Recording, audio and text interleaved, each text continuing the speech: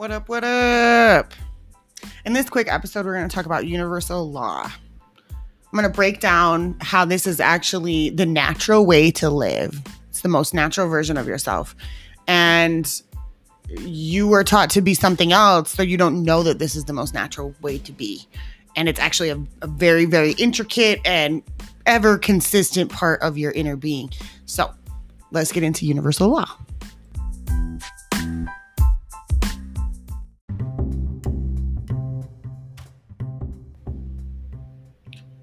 What we know as universal law is actually what we often refer to as the golden rule. Treat others the way that you would like to be treated. This is actually also known as respect. So the ultimate universal law that applies to all things and is actually the most natural to your being is respect. To treat other things the way that you want to be treated. There's a couple of layers that lay into that when you start looking at different emotions like empathy and compassion and understanding or whatever. But at the core base of it, respect is all about treating other people and their property the way that you would like you and yours to be treated. If everyone can actually stay right there in that thought and operate from there, universal law would fix the entire world fast.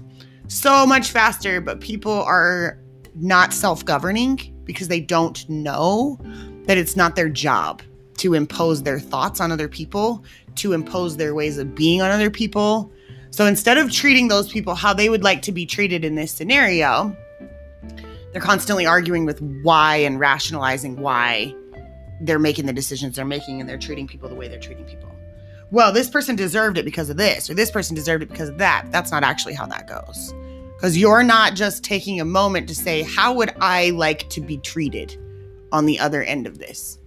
And some people would argue like, well, I don't care. I would deserve to be treated like that. Oh my God, shut up. No, you wouldn't. No, you wouldn't. Knock it off. That's how I feel about that. Is that if we could all just take one whole moment to just try to analyze each situation from that perspective, that is the law of karma. That's cause and effect. When we treat others the way that we want to be treated, we in turn continue to receive people who treat us the way that we want to be treated.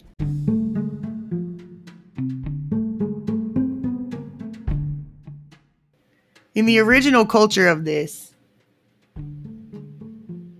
there was not a fight for competition or territory. What we're doing right now has everything to do with a false sense of identity. And in original culture, there wasn't a false sense of identity. Understanding self was knowing this universal law that cause and effect took place. So with that being said, let's get back to it.